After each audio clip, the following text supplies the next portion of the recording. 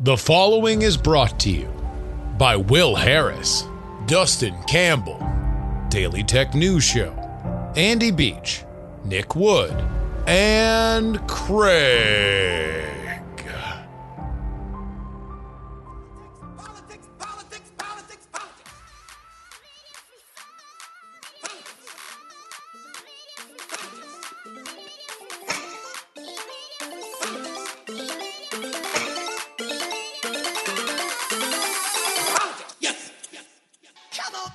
Hello and welcome, everybody, to an episode of the Politics podcast that would have been a political triad. Unfortunately, Andrew Heaton had another engagement that was more important than our recording date, but to make up for it, we are not just going to replace Andrew Heaton with one person. Nay, we will replace them with two friendly voices to the show. But before we get to that, we have to talk to somebody coming live and direct from Portugal. Jen Briney, what's going on? Hola. Not too much. How are you doing? How long have you been in Portugal? I have been here for 5 weeks and I still have a month to go. Holy moly. How are you? Yeah. Sangria is a Spanish thing, or is that a larger regional thing? Like, how many, what is a typical afternoon in Portugal? So for people that are not allergic to wine, I think they do drink sangria and wine, but I can't, and it sucks. Because it's around. There's a lot of it. It's around. Yeah. So like Joe has been having beers. We're actually talking about our next international trip being Warsaw so that I can get my vodka fix. Sure. So yeah, it's a great place though. And it's really nice to be here now because it's the most vaccinated country in the world and people wear masks and don't scream at each other about it. And everything is open. So we've actually there's a piece here that I'm really, really enjoying. Well, it's funny that you say that because I actually just saw some stats on using Portugal as an example, comparing COVID stats because they are extremely vaccinated and the Omicron. I don't know. I feel like I'm really just excited for 5 years from now when, absent all the PTSD of COVID, we can actually just kind of dive into the numbers and understand what this disease is and was. But we're not introducing our other two members of our political quartet today. First, live with me here in the studios in Austin, it is the one, the only Brian Brushwood. Look, I can only bring so much Andrew Heaton. So what I've done is I've dressed entirely in tweed. Yeah. I'm wearing platform lifts, so I'm taller. And I'm very anxious about the temperature in the room. No BS. Yesterday, when he was trying to leave me in a content hole, he literally said in half a panic, "Hey, by the way, I can talk for 30 minutes about PJ O'Rourke if you desperately need it," which is maybe one of the most Andrew Heaton sentences that have ever come out of that man's mouth. Also joining us in a value add surprise proposition, he is the host of the Daily Tech News Show. He is also our UK correspondent live from Los Angeles. It is Tom Merritt. Yes, I make the other half of Andrew Heaton. I'm from Southern Illinois. So with Brian in Texas, I feel like that averages to Oklahoma. Yes, I feel like, yeah, we can add them both together and divide by two, and that would be where it is. Let's start with our main topic here. The hell is happening? What the hell is happening with Ukraine? What the hell is happening with Russia? We're dealing with a lot of things that I don't generally trust. I generally don't trust things that come out of the Kremlin. I generally don't trust increasingly things that come out of the State Department when I tend to now, especially post-Afghanistan, the moment that the Biden administration is very confident about something, I immediately get less confident about it because they were very confident that nothing was going to happen in Afghanistan. And then everything happened in Afghanistan almost astronomically, diametrically opposite from what they had predicted. So I feel like there's only one window I'm going to be able to jump in, contribute. Because, like my contribution, my gift is having wasted 2 full hours last night, knowing we were going to do this. Yeah. Like, I understand there's the real reason you go to war, and then there's the fake stated reason that you go to war. Sure. For Iraq, it was weapons of mass destruction, when in fact, really, looking back on it, even in the moment, it was pretty clear that the U.S. military operation thought it would be a pretty good idea to try to have a strong foothold in that region to as a base of operations, which is why, even though the war is quote unquote over, we're no longer occupying, we just happen to have an embassy with 50,000 troops there. Yeah. But I can't even find, as I'm Google Newsing it, what the fake pretext for Russia to invade Ukraine is supposed to be. I can't find what the fake reason that the U.S. is stating we have to be deeply concerned about. Instead, it's all about whether or not it's going to happen, and all of the cyber warfare about to begin, misinformation about to begin. Jen, you obviously have a slightly more regionally aware perspective there. How is this being covered out there in Portugal? So what's fascinating to me is how much it's not. It's not at all. It's nobody's business in Portugal. I wouldn't say it's not at all, because it's been weird how much CNN has been on the screens when I'm around places. But that's the only place I'm seeing it. It's not on the front page of the papers. When I'm sitting in restaurants or just out and about, like, the word Ukraine is not in my ears. Like, there's no panic about it here. And I was reading the French press this morning, and they're really looking at our role in this as instigators. Like, so much of this, even though it's between Ukraine and Russia, we are at the center of it, and we have been for a very long time. And I don't think, based on my, I'm looking at Twitter, and I've been following this Ukraine thing ever since, well, our country in 2013 or 2014 orchestrated a coup in that country.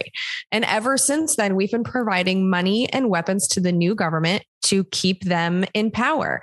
This all started over a trade agreement. In 2013, the president there pulled out of a trade agreement with the EU at the very last minute. And that's what got the gears turning. And essentially, the people that are in charge now are the people that did that. Like, there was a phone call that is well known all over the world outside of the United States, where Victoria Nuland, who is now the number 2 in our State Department, she's literally the person doing the negotiations on our behalf with Russia. It was her and our ambassador planning who would go into the next government of Ukraine. And this was leaked 3 weeks before the coup. And the person that she named as the person she wanted in charge was in fact put in charge. And that person did in fact then sign the trade agreement with the EU. Ever since then, we have provided hundreds of millions of dollars, and God only knows how many weapons, because they can come from defense and state. Like, we really don't know. But we have been building them a military this whole time. So if you look at it from the Russian perspective, that happened during the Obama administration. The person who's the highest up that we know was involved in this, they say that they orchestrated the coup. Obviously, there were Ukrainians involved. Yeah, I was going to say, because the one thing that, and I have a baseline understanding of this, and you are far more read up on it than I am. But whenever the United States is discussed in any kind of foreign affairs thing, there always is this fuzzy line between the United States demanded, or the United States dictated, or the United States organized, and the fact that the United States is the richest and most influential country in the world for any kind of foreign affairs thing. That it's like, how much of it is this needs to happen versus somebody rid me of this meddlesome bishop situation where people are going to fill in the power vacuum, knowing that being an ally of the United States is a usually good career move in any kind of international capacity. Yes. And for the people that have been ruling Ukraine, they're now very much a part of the World Trade Organization system. And so they have been rewarded with that, with IMF money and with lots and lots of weapons. And the people that, wanted this in the Obama administration, the in that phone call that was leaked that the whole world knows about, Joe Biden was specifically named as the person who got the deets to stick, in the words of Victoria Nuland. So think about it from Russia's perspective. We've had 4 years of Trump where the weapons kept flowing, but Trump's thing was not NATO. Like, Trump was not a person that was trying to expand NATO. And now who's in charge of the United States? Joe Biden himself. And he has empowered, he has promoted Victoria Nuland. And so if you look at that, and then you look at NATO and how close it's getting to Russia's border, and NATO is an anti-Russia alliance. They mince no words in our official laws, in our official documents. So if you look at it from his perspective, that is a threat to him. And so I don't know if there actually is an invasion being planned. I don't trust the Biden administration on this as far as I can throw them. So I don't know the details, and I don't really know what to believe, except I do know from actually watching Vladimir Putin be interviewed in Russia that what he wants is to not have NATO in Ukraine. He doesn't want to, and like, you can see why, like, it's an alliance. But that's not gonna happen, right? Like exactly. It's not. Ukraine is not going to become a NATO country for a bunch of different reasons. Let's begin with the bureaucratic ones of how many people need to sign off on it. It's going to be too fraught of a situation for that ever to happen. The question is what is happening now. You have given certainly a very nuanced perspective. So I'm going to switch it over to Tom. Now that we've gotten the Kremlin perspective from Jen here. Well, can I interrupt just 1 second? 1 second. Because I did have a second thing. Okay, there sorry. was an agreement. I was trying to make a joke. Yeah, it's important. I'm sorry. It's just okay, it's important. Go. It's two things. It's not just NATO. There was an agreement in 2015 between Russia, Ukraine. It was unanimously signed upon in the UN. It's called the Minsk Agreement, where that whole region that they're fighting about, there is an agreement that that's supposed to be independent. And Ukraine is not upholding their end of that bargain. So when you look at what does Putin want here, I think it's not having NATO even be pretending like they're going to expand an invitation to NATO. Yeah. And I think it's also, they want that region to be independent. This is the Donbass region. Yes. To the north. Yes. And so I think we're witnessing a giant game of chicken. Also, that's if we're rebalancing right now, I get to walk back my 50,000 troops. That's what it was when we officially entered the war. Now it's down to only like 3,000 troops in Iraq. Yeah, in Iraq. Okay, 3,000 troops in a embassy that looks a lot like the military base. Right. Correct. Tom, this is all clear, right? Everybody knows exactly what's happening, and all of the ink spilled on this totally makes sense now. Yeah. No, I think we're done here. Yeah, that's a win for everybody. My qualifications to talk on this are the following. I dated a Ukrainian girl in college. Okay. So I know about the Samopovich Bank in Chicago. I took Russian for 3 years in college, and I wrote a poli-sci paper in 1991 about Crimea. So there you go. Okay. That's my qualifications here. Congratulations. Your resume is approved. When can you start? So the Ukrainian question is a very long historical question. Ukraine, it literally means borderland. And whether it is part of Russia, should be part of Russia, should not be part of Russia, has long been a bitter battle. And it depends on who you ask. When Ukraine was part of the USSR, it was just basically assumed, yeah, it's its own SSR, but really Russia. And they put a lot of Russian people into Ukraine. A lot of those people are in the Donbass region. In fact, the president that Jen was referring to earlier, who was removed in questionably legal circumstances, was from Donetsk. He was from the Donbass region.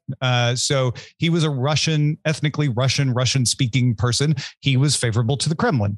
They replaced him with people from the other part of the country that were more favorable to the United States. So this is a historical thing that goes back centuries.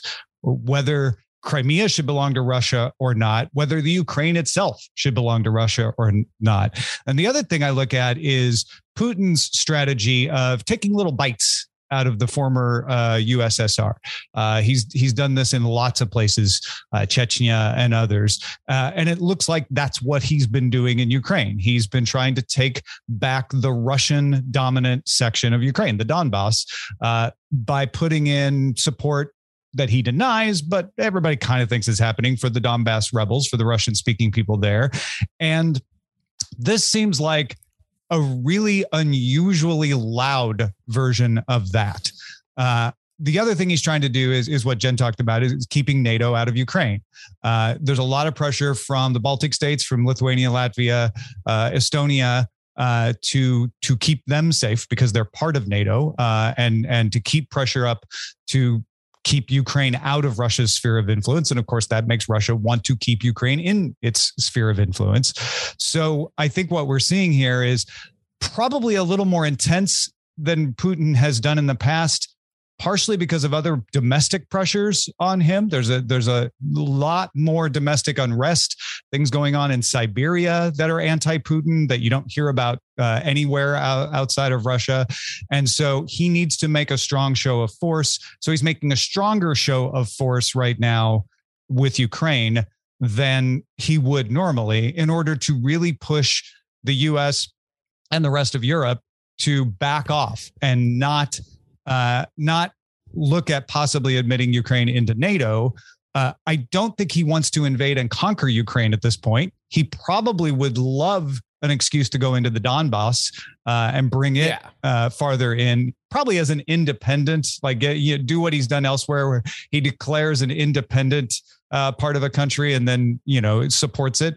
But I think he's making, my guess is, I think he's making a stink right now, not because he wants to invade. It would be a bad idea for Russia to invade, but to make it clear that if there is any movement towards bringing Ukraine into NATO, this is what you'll get. You weren't even doing anything very seriously towards that right now, and this is what I did. Imagine what would happen if you're looking at actually putting them through the process. Looks like the response has been, well, then we're going to get more serious about putting them through the process. So yeah, it becomes a game of chicken. But this is where the disconnect happens for me, because and I'm going to base this entirely on the fact that every once in a while I'm a contributor on the Russia Today network, which is English language and is directed toward an English language audience. And when they have me on to talk about this related stuff, it's usually American politics stuff. I will usually wind up watching the first few segments before mine. And normally it's either European centric or it might be American political centric that leans right. Lately, it has all been about this. And the message for this state-run channel is very clear. The United States and the United Kingdom are making a gigantic stink out of literally nothing. This was a pre-planned war game that we were having in Belarus and in the south of Crimea, in the Black Sea. That's all that's happening. The only reason why this is any kind of a news story outside of Russian military hawks who want to see how this war game is playing out is the fact that Boris Johnson is in trouble and Joe Biden is in trouble. And that is the entire reason that any of this is happening, which, of course, makes me suspicious about, well, that seems a little neat.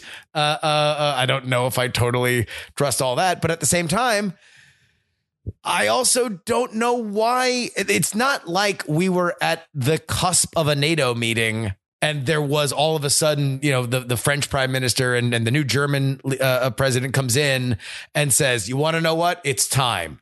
Ukraine should join NATO. And there was a drum roll on that. And then we saw a Russian pushback. Now, maybe there's some backroom thoughts on that. But Brian, you just did the rundown on this, like literally looking for any kind of context here. I feel like we've gotten between Jen and Tom, we've gotten more than I've been able to find. And this is after active looking, for what it's worth. Like, all of the stories boil down to, will Russia invade? What will the U.S. do? How much do we want to participate in a hot land war, and so on? But after hearing the context from Jen and Tom, it makes me feel a little bit like these are echoes of the proxy wars that we fought in the 80s at the height of the Cold War, where no, we're not going to actually have a war with Russia. We're going to find these banana republics and we're going to, fund communists who fight, corrupt capitalists and hopefully they're more one color than the other, politically speaking. And so likewise, if the real issue is whether it's retaliation for too much success in Russian involvement in our political machine, or what have you, there's what's happening above the surface that we can see reported on. But below the surface, I can absolutely imagine a lot of funneling of money and influence of power to the next door neighbor of Russia. Russia's saying like, okay, look, we got you good on that one thing. Again, this is my civilization game playing brain kicking in. Like we tried to win a cultural victory and we did pretty good. Now you're being real pieces of work with trying to win an economic victory in our back door and build up all this influence. So now we're going to take our military might, not cross the border. We're just going to dance all around it. And who knows, if we're really lucky, maybe one of our planes accidentally slips up on the other. And now we have a pretext to do a little dust up over here. But whatever it is, it'll keep you guys, it'll bloody your nose just enough so that that we're serious about not allowing Ukraine to join NATO or what have you. I get it, but still, even then, I can't. I don't have the context, the narrative context, as somebody who follows this fairly closely, for why that would be the case now. But before we go further down that rabbit hole, Jen, let me ask you this question from the American political perspective. This is what Russia's saying. You see this a lot, on the internet, that like this is wag the dog. Inflation super high. All of Joe Biden's political aspirations in the Senate have totally come crashing down around him. It looks like the Democrats are going to take an absolute boat racing in the midterms. And this is a way to have people talk about anything else other than Joe Biden's record. Do you think that holds water? Like, even let's indulge the conspiracy and say this is totally planned from the Biden administration to work up a lot of dust that distracts from what is happening. It doesn't seem to me that is even really coherent. I don't think that the Biden administration looks particularly great right now.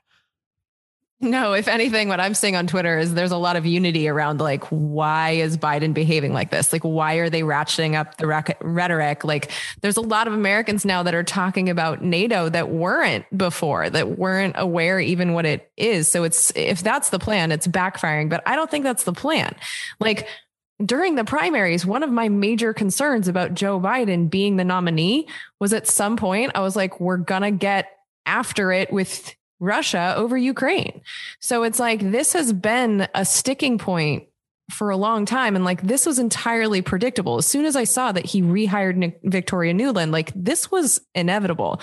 And when it comes to this whole NATO thing, it might not feel like there was a big NATO event, but there's a boiling frog situation that's been going on for over a year. So first of all, Russia, this is not their first military buildup on Ukraine's border since Biden became president. It happened last year at almost the same troop numbers. So I don't really understand what the huge difference is. And after some sanctions, we're not sure if that's what caused it, but Russia pulled back. There is truth to the fact that they do these military drills, and this was scheduled. So there is some truth to that. But then we're also not looking at the fact that like Russia pulled their offices out of Brussels last year after a disastrous meeting where they actually had to lift some sanctions on Victoria Nuland because that's who we wanted to send to negotiate on our behalf.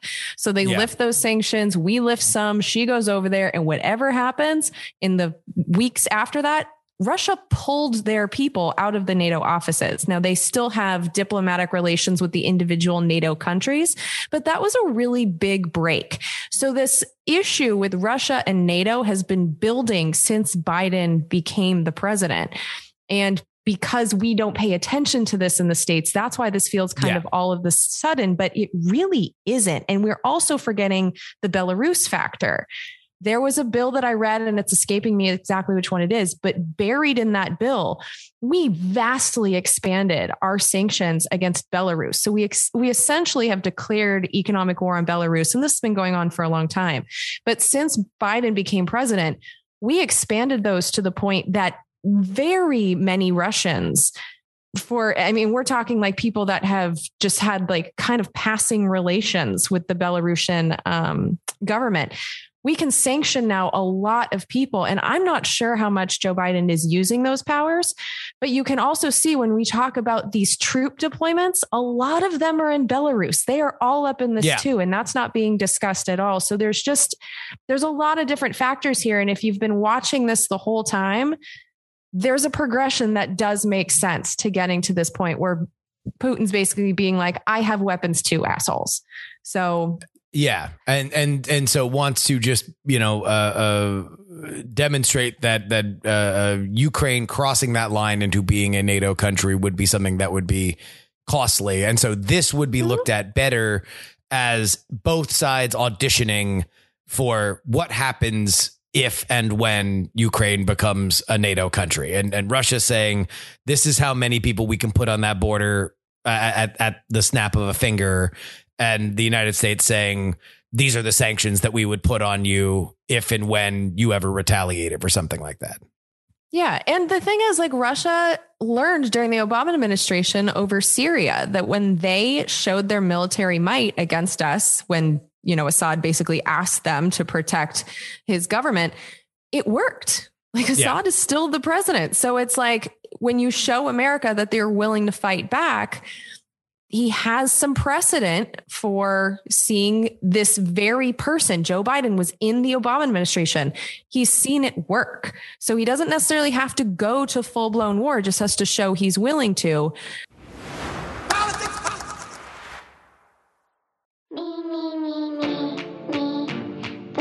Hey guys, Justin here.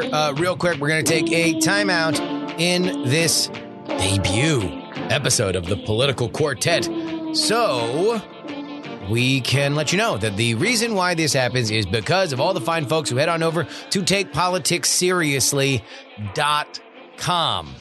You head on over there. We are going to give you something for your money. If you sign up at the $3 level, you get 2 bonus podcasts each and every week. It comes in a very, very easy to use RSS feed. You enter it into any podcatcher of your choice, and that's it. Set it and forget it. It just is there for you. Head on over there right now. TakePoliticsSeriously.com. And, I actually make reference to an episode that came out yesterday on the PX3 $3 episodes. And a lot of the context for what... Actually, I make 2 references. One thing that happened on the Sunday edition, that comes out late Sunday night, early Monday morning. It is designed to be the first political podcast that you listen to each and every week. We get you ready for everything else. Because let me just put it out there. The point of the Sunday show is to give you the context for which all of the political arguments you're about to hear for the rest of the week are framed. I'm not saying that I'm able to see through them. I'm saying that I'm able to catalog them. So at the very least, you are not going into the week empty-handed. And then the Thursday edition, especially when we're talking about late-breaking stuff like war or, hell, we don't even get into it in this episode. But by the way, the government might run out of money. The latest news that we talk about on this show is on the Sunday, on the emergency, the late edition that comes out on Thursday. And by the way, while we are here, a reminder that you can also give us a one-time donation by going to paypal.me/payjury. Venmo is Justin-Young-20. Cash App is PX3Cash. And you can send anything physical you'd like in the mail to P.O. Box 153184, Austin, Texas 78715. Please head on over to px3guest.com to let Jen Briney know that you very much appreciate her taking time out of her Portugal afternoon to be with us. And one more time, the $10 tier on takepoliticsseriously.com. Get your name read, this time in the middle of the podcast. Idris Arslandian, DJ Katie Mack, Niemeister, Dr. G, Admiral Flapjack, Utah Jimmy Montana, Edmund Pluribus Unum, Pete Spicery, 70s TV salesman or spy, D. Reilly, invoke Gloria Young for King of the New World Order, Zombie Dog, Edison, no mention on the podcast, please, .com Junkie, DP4 Bongo, Jewish Lives Matter, 100 Mile Runner, Staff Sergeant Poopers, Berkeley Stephen, Diana's Silent Slumbers, Katie Stetch, Adam L., Double K Ranch, The Old Pinball Shop, John, The Opposing Thumbs for Dogs Foundation, Super Zoomy, Neil Patel, Charles, Darren, Olin and Angela, DL, Stephen, Chad, Matt, Miranda, Janelle, Chief Andy, Robert, Casey, Paul, Dustin, Richard, D. Laser, Just Another Pilot, Middle-Aged Mike, The Jen, J. Pink, and Andrew. You want your name read on this show, you head on over to TakePoliticsSeriously.com. Thank you to everybody who has supported us. Back to the show. That would also disincentivize, because the line from the Biden administration, and this is why I don't buy the idea that this is wag the dog, because they are kind of back to the same situation they were with Syria, where they were getting made fun of by Trump when he was running for drawing lines in the sand that everybody will walk over and then nothing ends up happening. And obviously, while the Trump foreign policy was, let me just tweet, I will launch a nuclear weapon on Twitter. That is a slightly different way than the Obama State Department. Let's have 50 meetings that discuss 50 different red lines that eventually all get crossed through the process of 6 months. That was the meat of it, is that Trump says, look, we're going to lead with the worst case scenario for you should you try to cross us. And the Obama administration, even now, is like, it's going to be very bad for Russia. Very bad. All these oligarchs, we're going to seize your yachts. We're going to freeze your bank accounts. You're going to have a real bad time, which will hurt Putin. Like, not to say that these things would not be painful to Russia, but it's not saying, no, if you cross into this territory, we will marshal the United States military and we will make this, we will be willing to push it even further. The other side of this is the UK. And so that's why we go to our UK correspondent, Tom Merritt. While we are very aware of, for listeners of this show, the trials and tribulations of the Biden administration, it is worth saying that things are equally as hairy in the UK for their leader, Boris Johnson. And so you get a lot of the same theories that this is a total distraction from his perspective. This is something else that I don't really understand, which is Boris Johnson is in trouble because he's not sorry enough for party rocking. Well, as a Floridian, I could see why you would see it that way, Justin. Yeah, Boris Johnson is one of those Teflon politicians who usually can just get away with anything. But I don't know if the UK populace just hit their limit or what. But there were some slightly over the line organizations of people at number 10 Downing Street during strict lockdown, when the rest of the UK was being told, you can't even go see your dying grandpa. Sorry, you got to stay home. The people at number 10 were gathering together and having drinks. That's a really bad look. When you look, you are deliberately avoiding the P word. The party? Yes, that seems to be, at least in my following, that is the dividing line. There's either an office gathering that happened to have I don't even drinks. think you have to go to the party. Let me take you on the journey that I was planning here. What tends to get overlooked, and maybe rightly so, is that the employees at number 10 were considered frontline workers, hence them being there at all. So they were allowed to gather for work reasons. It's Christmas. They're already in the same room. How much harder is it? How much more dangerous would it be to lift a glass to each other? And that's where it gets into whether they were just doing that, which technically was still against the rules, and that would be enough for people to get upset, or whether it was described as a party, which makes it sound like a rager where everybody's, copying their butts on the Xerox machine and dancing around while everyone else is in lockdown. I don't think it matters either way, whether it was a party or whether they were having drinks. I think what really got people upset is it was violating lockdown.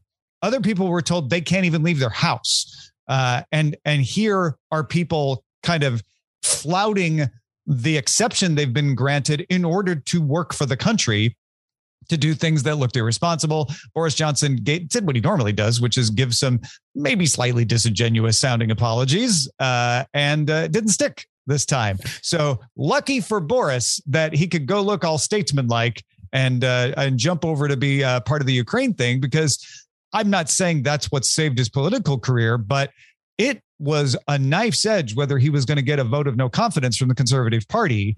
There were enough people already saying they would vote for no confidence publicly that there were probably close to enough privately that it could happen.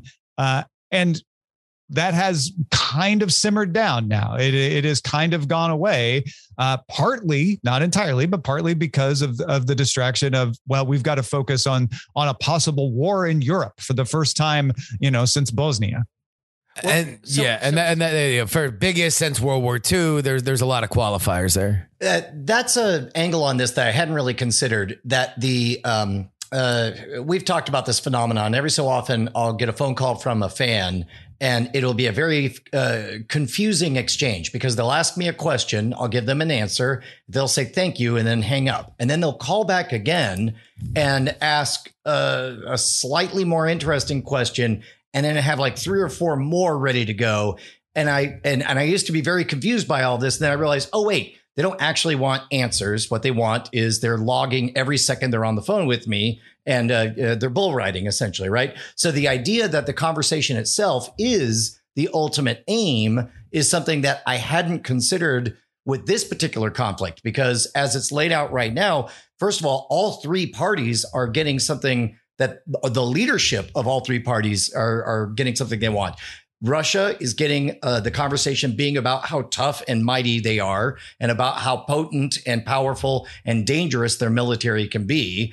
Biggest since World War II. Right, exactly. And then Biden, certainly whatever's happening beneath the surface. If the Ukraine is a neutral jungle gym to tussle with each other, then whatever conversations they're having, what if the world pauses and talks only about what would the U.S. do against the might of Russia? I kind of feel like they're getting what they want. They're bull riding, and the whole world has stopped talking about anything else but this. And don't forget what we're talking about.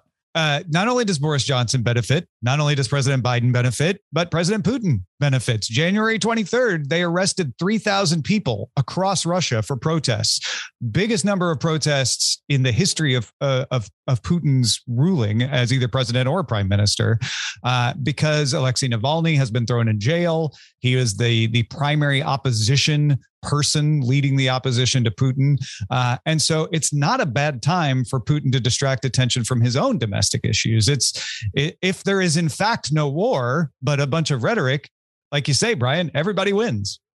Well, and especially Joe Biden, right? So this is where the analogy to Syria falls apart a little bit, because with Syria, we were trying to change that government. We're trying to maintain a government in Ukraine. So if there is no war, Joe Biden can say, look at me, we did it. I'm the best diplomat there is. All of Team Blue will be like, oh, they're the best. Like, the U.S. stopped this war from happening, and they can declare victory by honestly ratcheting up the rhetoric to the point that we're the ones pushing this war storyline. And then when we fix it, then all of a sudden we get a win. It works politically that way too. We're recording this on Thursday. Tuesday rather. The story was from the Kremlin that we are pulling back troops. And they even made a point to say, to credit the United States for leaving diplomatic channels open, and they are willing to work on it. Wednesday, both the UK and the United States says, nope, they're lying. They're moving more troops in there. So it's like, that's where, again, I just, that seemed, if we're going to go with that line, Jen, and say that this is the United States and the UK working in concert to ratchet everything up, so when it doesn't happen, which it was never going to happen, they can say, look at us, the grand negotiators. We are the best. We avoided the biggest war since World War II in Europe. Aren't we great? Pat ourselves on the back. If that were the case, you would think that when Russia says, yep, you guys, thank you for leaving the things open, we're all packing up and going home now, or beginning to do it, that they would take the lifeline. Well, the Ukraine bill hasn't passed into law yet. the one that authorizes the next 500 million and all the weapons. So I feel like victory will come after that is signed, because in Congress, that's the goal. There is a faction that wants far more weapons to be sold and given to Ukraine. So I don't think we're going to see this yet, if that theory is even correct. I am curious, did you guys in the States hear about the February 16th thing where our government was saying, like, we know there's going to be an invasion and it's going to be on February 16th? Yeah.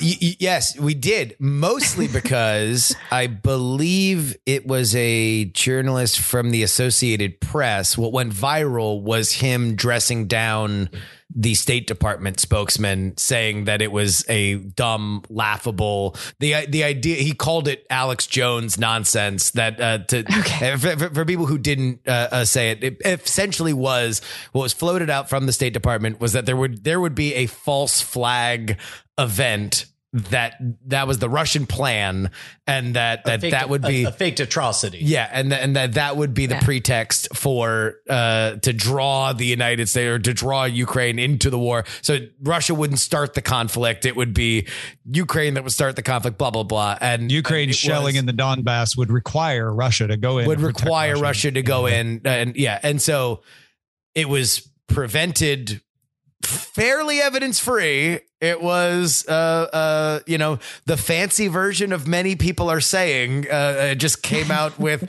many intelligence people are saying that everyone knows this is going to happen. Everybody knows.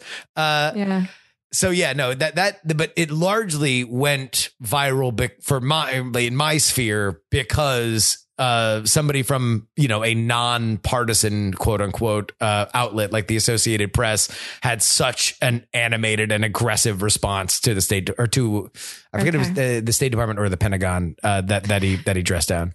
Because the way that it's playing over here, which is really interesting, is there's this attitude of the U.S. is doing it again, like hearkening back to the Iraq War days, where we're saying stuff that it's evidence free. And so the fact that our government gave a date and then the date came and went and nothing happened, our government is losing a lot of legitimacy right now. So maybe if Vladimir Putin was planning to invade, circumstances change in situations like this. So he's also seeing the same thing I'm seeing in the press, where the U.S., our legitimacy is getting hammered. And so maybe if that's one of his goals, maybe that brings us back from the brink of whatever the hell the Biden administration is seeing. So that's the thing. We are in this really precarious situation, and it takes one mistake on either side to have bullets start to fly. So I don't want to say that I think that nothing will happen, because the longer this continues, the more dangerous it is. But the longer this continues and the longer the Biden administration says this is imminent and then it doesn't happen, the rest of the world is looking at America like we can't trust these people. And that works out for Putin. But it does. Short term, of course, they are getting exactly all three parties, US, UK, and Russia are getting what they want. And I think that the transformative moment of this discussion for me was even entertaining the possibility that this about to be a thing is the point of the about to be. Look, I get it for Putin. I even get it for Boris, because again, like that is a moment where, because of their system, you just have enough people at enough cocktail parties that all agree on a thing, and all of a sudden his career is over. I don't get it for Biden. Like, I think that they look stupid. I think that this looks dumb. I think that they look incompetent. I think that they look like they are moonwalking their way into a war that nobody really understands. But they are zealots. To accept that at face value, that's exactly what's happening. Yeah. I think we're discounting how we have elected people that are zealots about this expansion of NATO. Joe Biden, Victoria Nuland, Jake Sullivan, Antony Blinken, they're all in on this. So even though the country really isn't, when it comes to NATO expansion, every time they've done it, the United States has just like we don't care. So with that being their experience, they don't see the American people as really having a lot of opinions about this. I mean, this is the first time in my lifetime that I've heard people or interact with people on Twitter. You can see the breaking points people. They're talking about NATO expansion as if it's not the wisest move. For the first time I've ever seen that conversation in the United States. I think for them, they do want Ukraine in NATO, and they have for a long time. So that is actually, even though the rest of us are like, well, it's never going to happen. So this is one of those things that the Obama State Department, if we're going to understand that a lot of this core comes from there, that it's just one of those things like Iran, where it's like they are just dead set on, we need more normalized relations with Iran. We need this expansion. It's just a State Department goal for which they want to achieve. Yeah. And I have the testimony to back that up. I watched them tell Congress, like, we will not give in on this idea that Ukraine won't be welcomed into NATO. They're very adamant about it.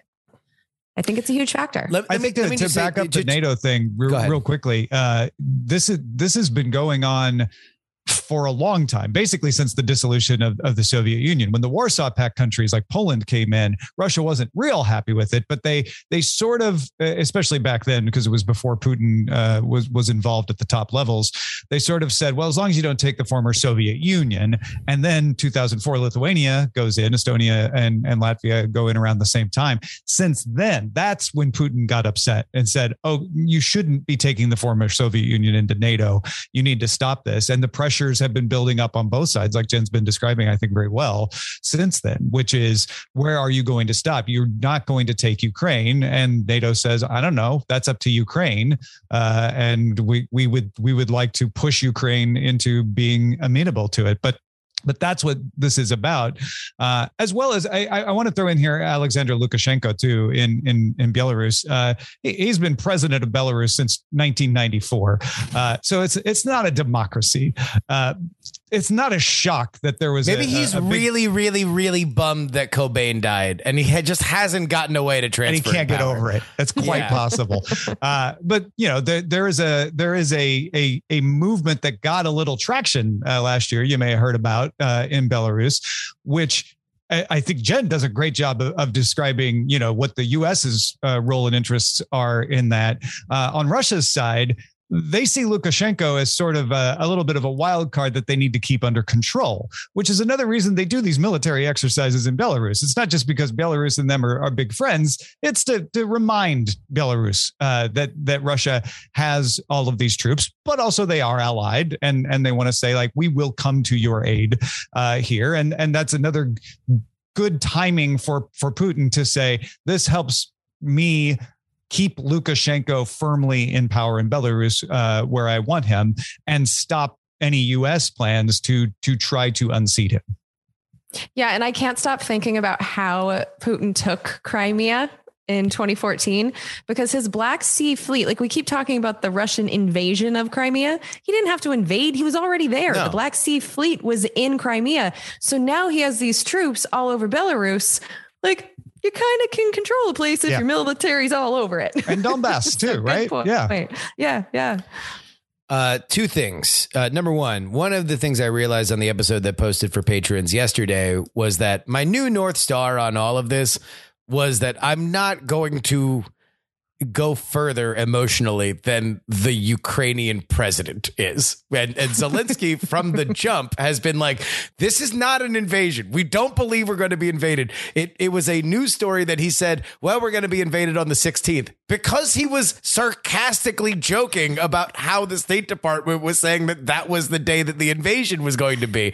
So it's like, I can't get more worked up than the guy who, by the way, if we're talking about invasion means that he either flees the country and is a leader in exile, flees the country and is labeled a coward for the rest of his life, or spends the rest of his existence in Russian clutches, which, by the way, ask Navalny, is not exactly Club Med. Right? Like, you know, like, this is not, he has maybe the most to lose. And he, even in some of the Sunday shows, they had a guy on ABC's This Week who's in Kyiv, and his whole report was like, everyone's just kind of chilling.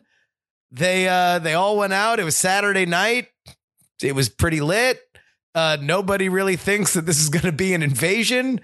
Back to you, George. And it's like, if that's what's happening on the Sunday shows, which are about as much messaging from the media and the government as it gets here in the US, like I can't get any more worked up than what the Ukrainian people or the Ukrainian president are about this. Sudetenland? I don't know. That's the only response I have to it. All right. Last question here. And then we will wrap up. Oh, sorry. All right. I just want to, in case anybody doesn't know, because I know you all know this already, but folks should realize that Zelensky being president of Ukraine is like Julia Louis-Dreyfus being president of the United States of America. He literally played the president of Ukraine on a show called Servant of the People up until 2019.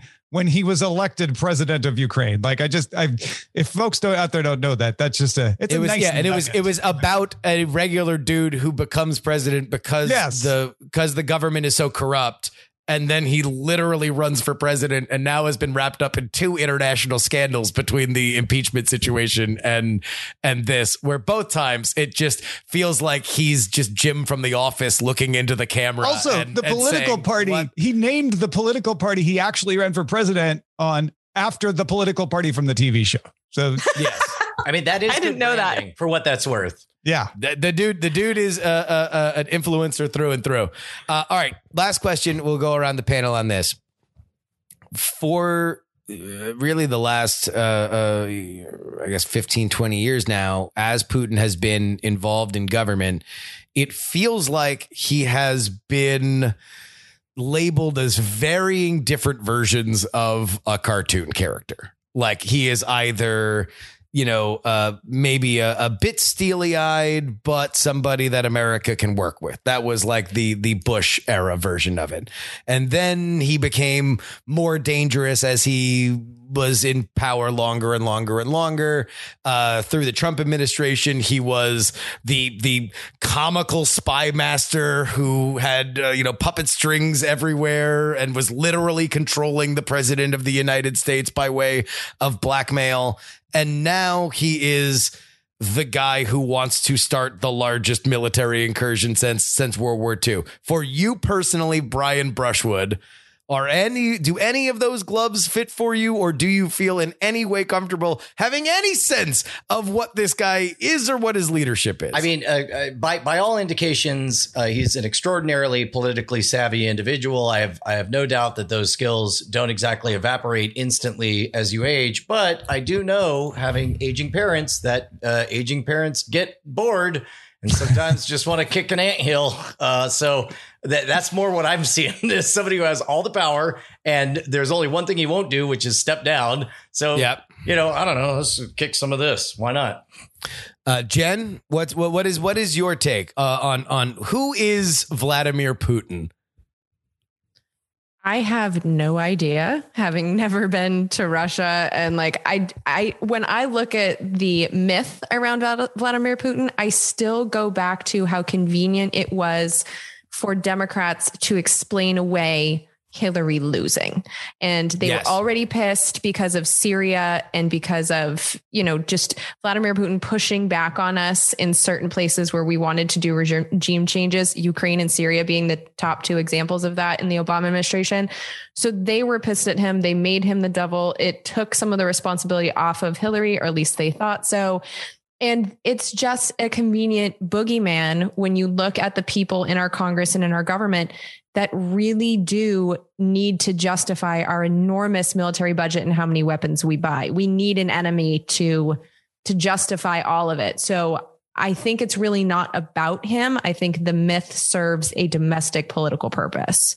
There was a moment when I was descending on my flight to the DNC in 2016, and it was right after the email hack. And I think it was Robbie Mook who was on one of the Sunday shows as I was landing, or morning talk show. And it was the first time that I had ever heard them go all in on this was a Russian thing, and they are obviously in league with Trump, and we are being targeted because they don't want to see Hillary Clinton in the presidency. And I remember chuckling to myself, saying, like, the Russians Really? We're going with the Russians? Like, geez, like that seems a bit of a stretch, not knowing that we are still on this train. We are still on the Russians did it. Tom, for you, who is Vlad? Who is Vlad to you? Yeah, same as Jen. I don't really know. I never met the guy. I've never been to Russia either. To me, he seems like a baby boomer. In his eyes, he's like, man, I used to be a communist. I used to like be really powerful in the KGB, and that felt good, man. Back in the 80s, things were great. You know who got respect back then? Gorbachev and Brezhnev and Khrushchev and Stalin. I want to be like them. I want to be like the greatest Soviet generation, except without the communism. We could just have an oligopoly instead. And I go out on the world stage and I don't get the respect I deserve. And I'm a pretty strong, smart guy, so I'm going to demand that respect. Also, I'm also a really smart guy who likes to mess with people. So I'm going to push President Trump, Biden, Obama. I don't care. Keep throwing them at me. I'm going to stay in power. I'll push all your buttons and I will bite back pieces of the Soviet Union as far as I can. That I don't know. That's my guess.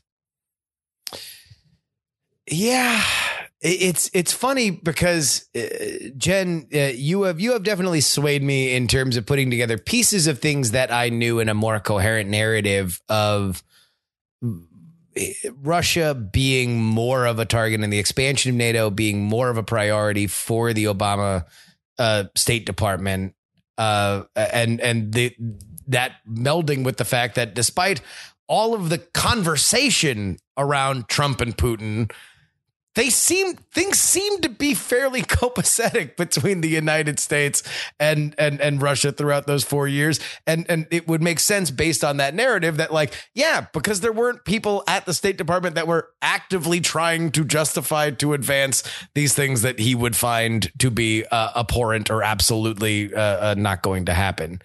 But I don't know. For me, it's I can't believe that we have kind of invented. I don't know about invented because again, I don't know him. I agree with all of you that like I have no idea who he is. But also I find the caricatures very convenient.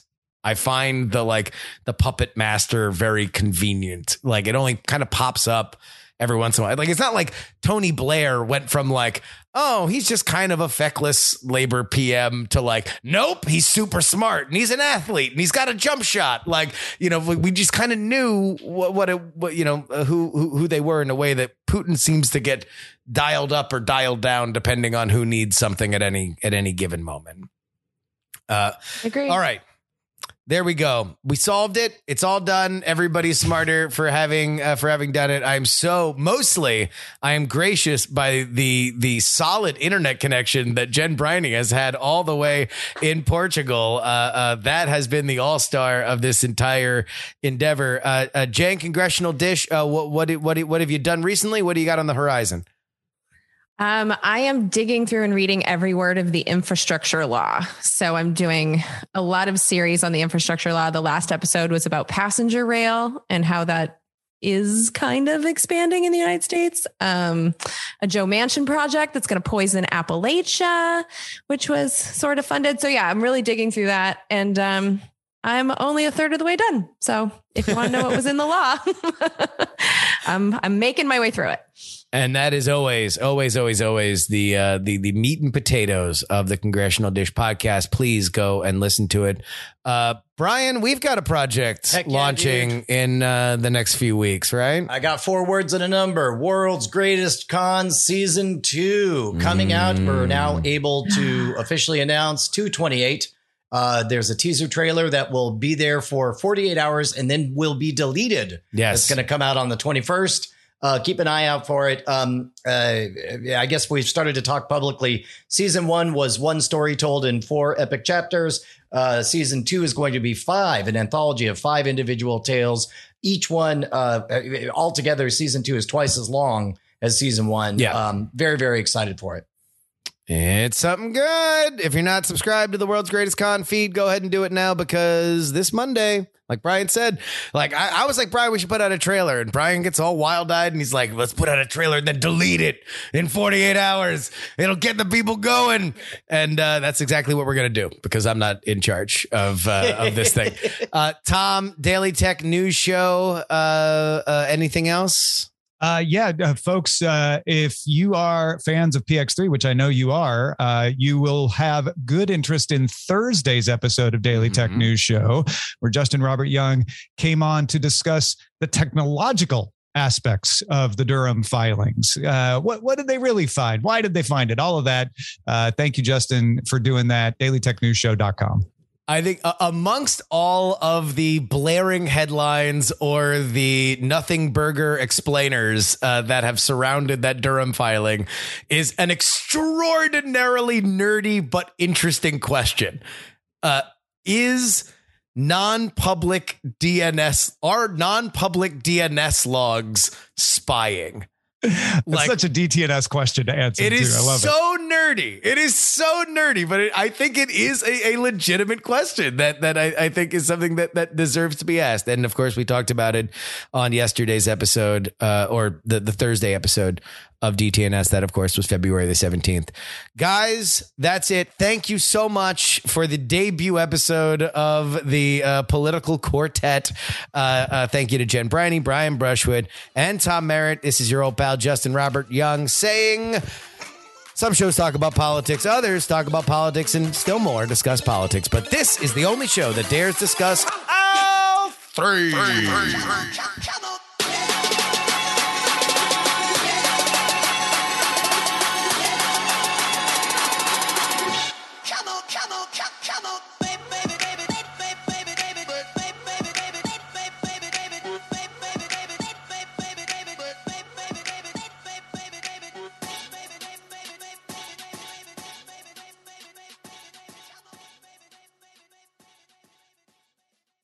Diamond Club hopes you have enjoyed this program.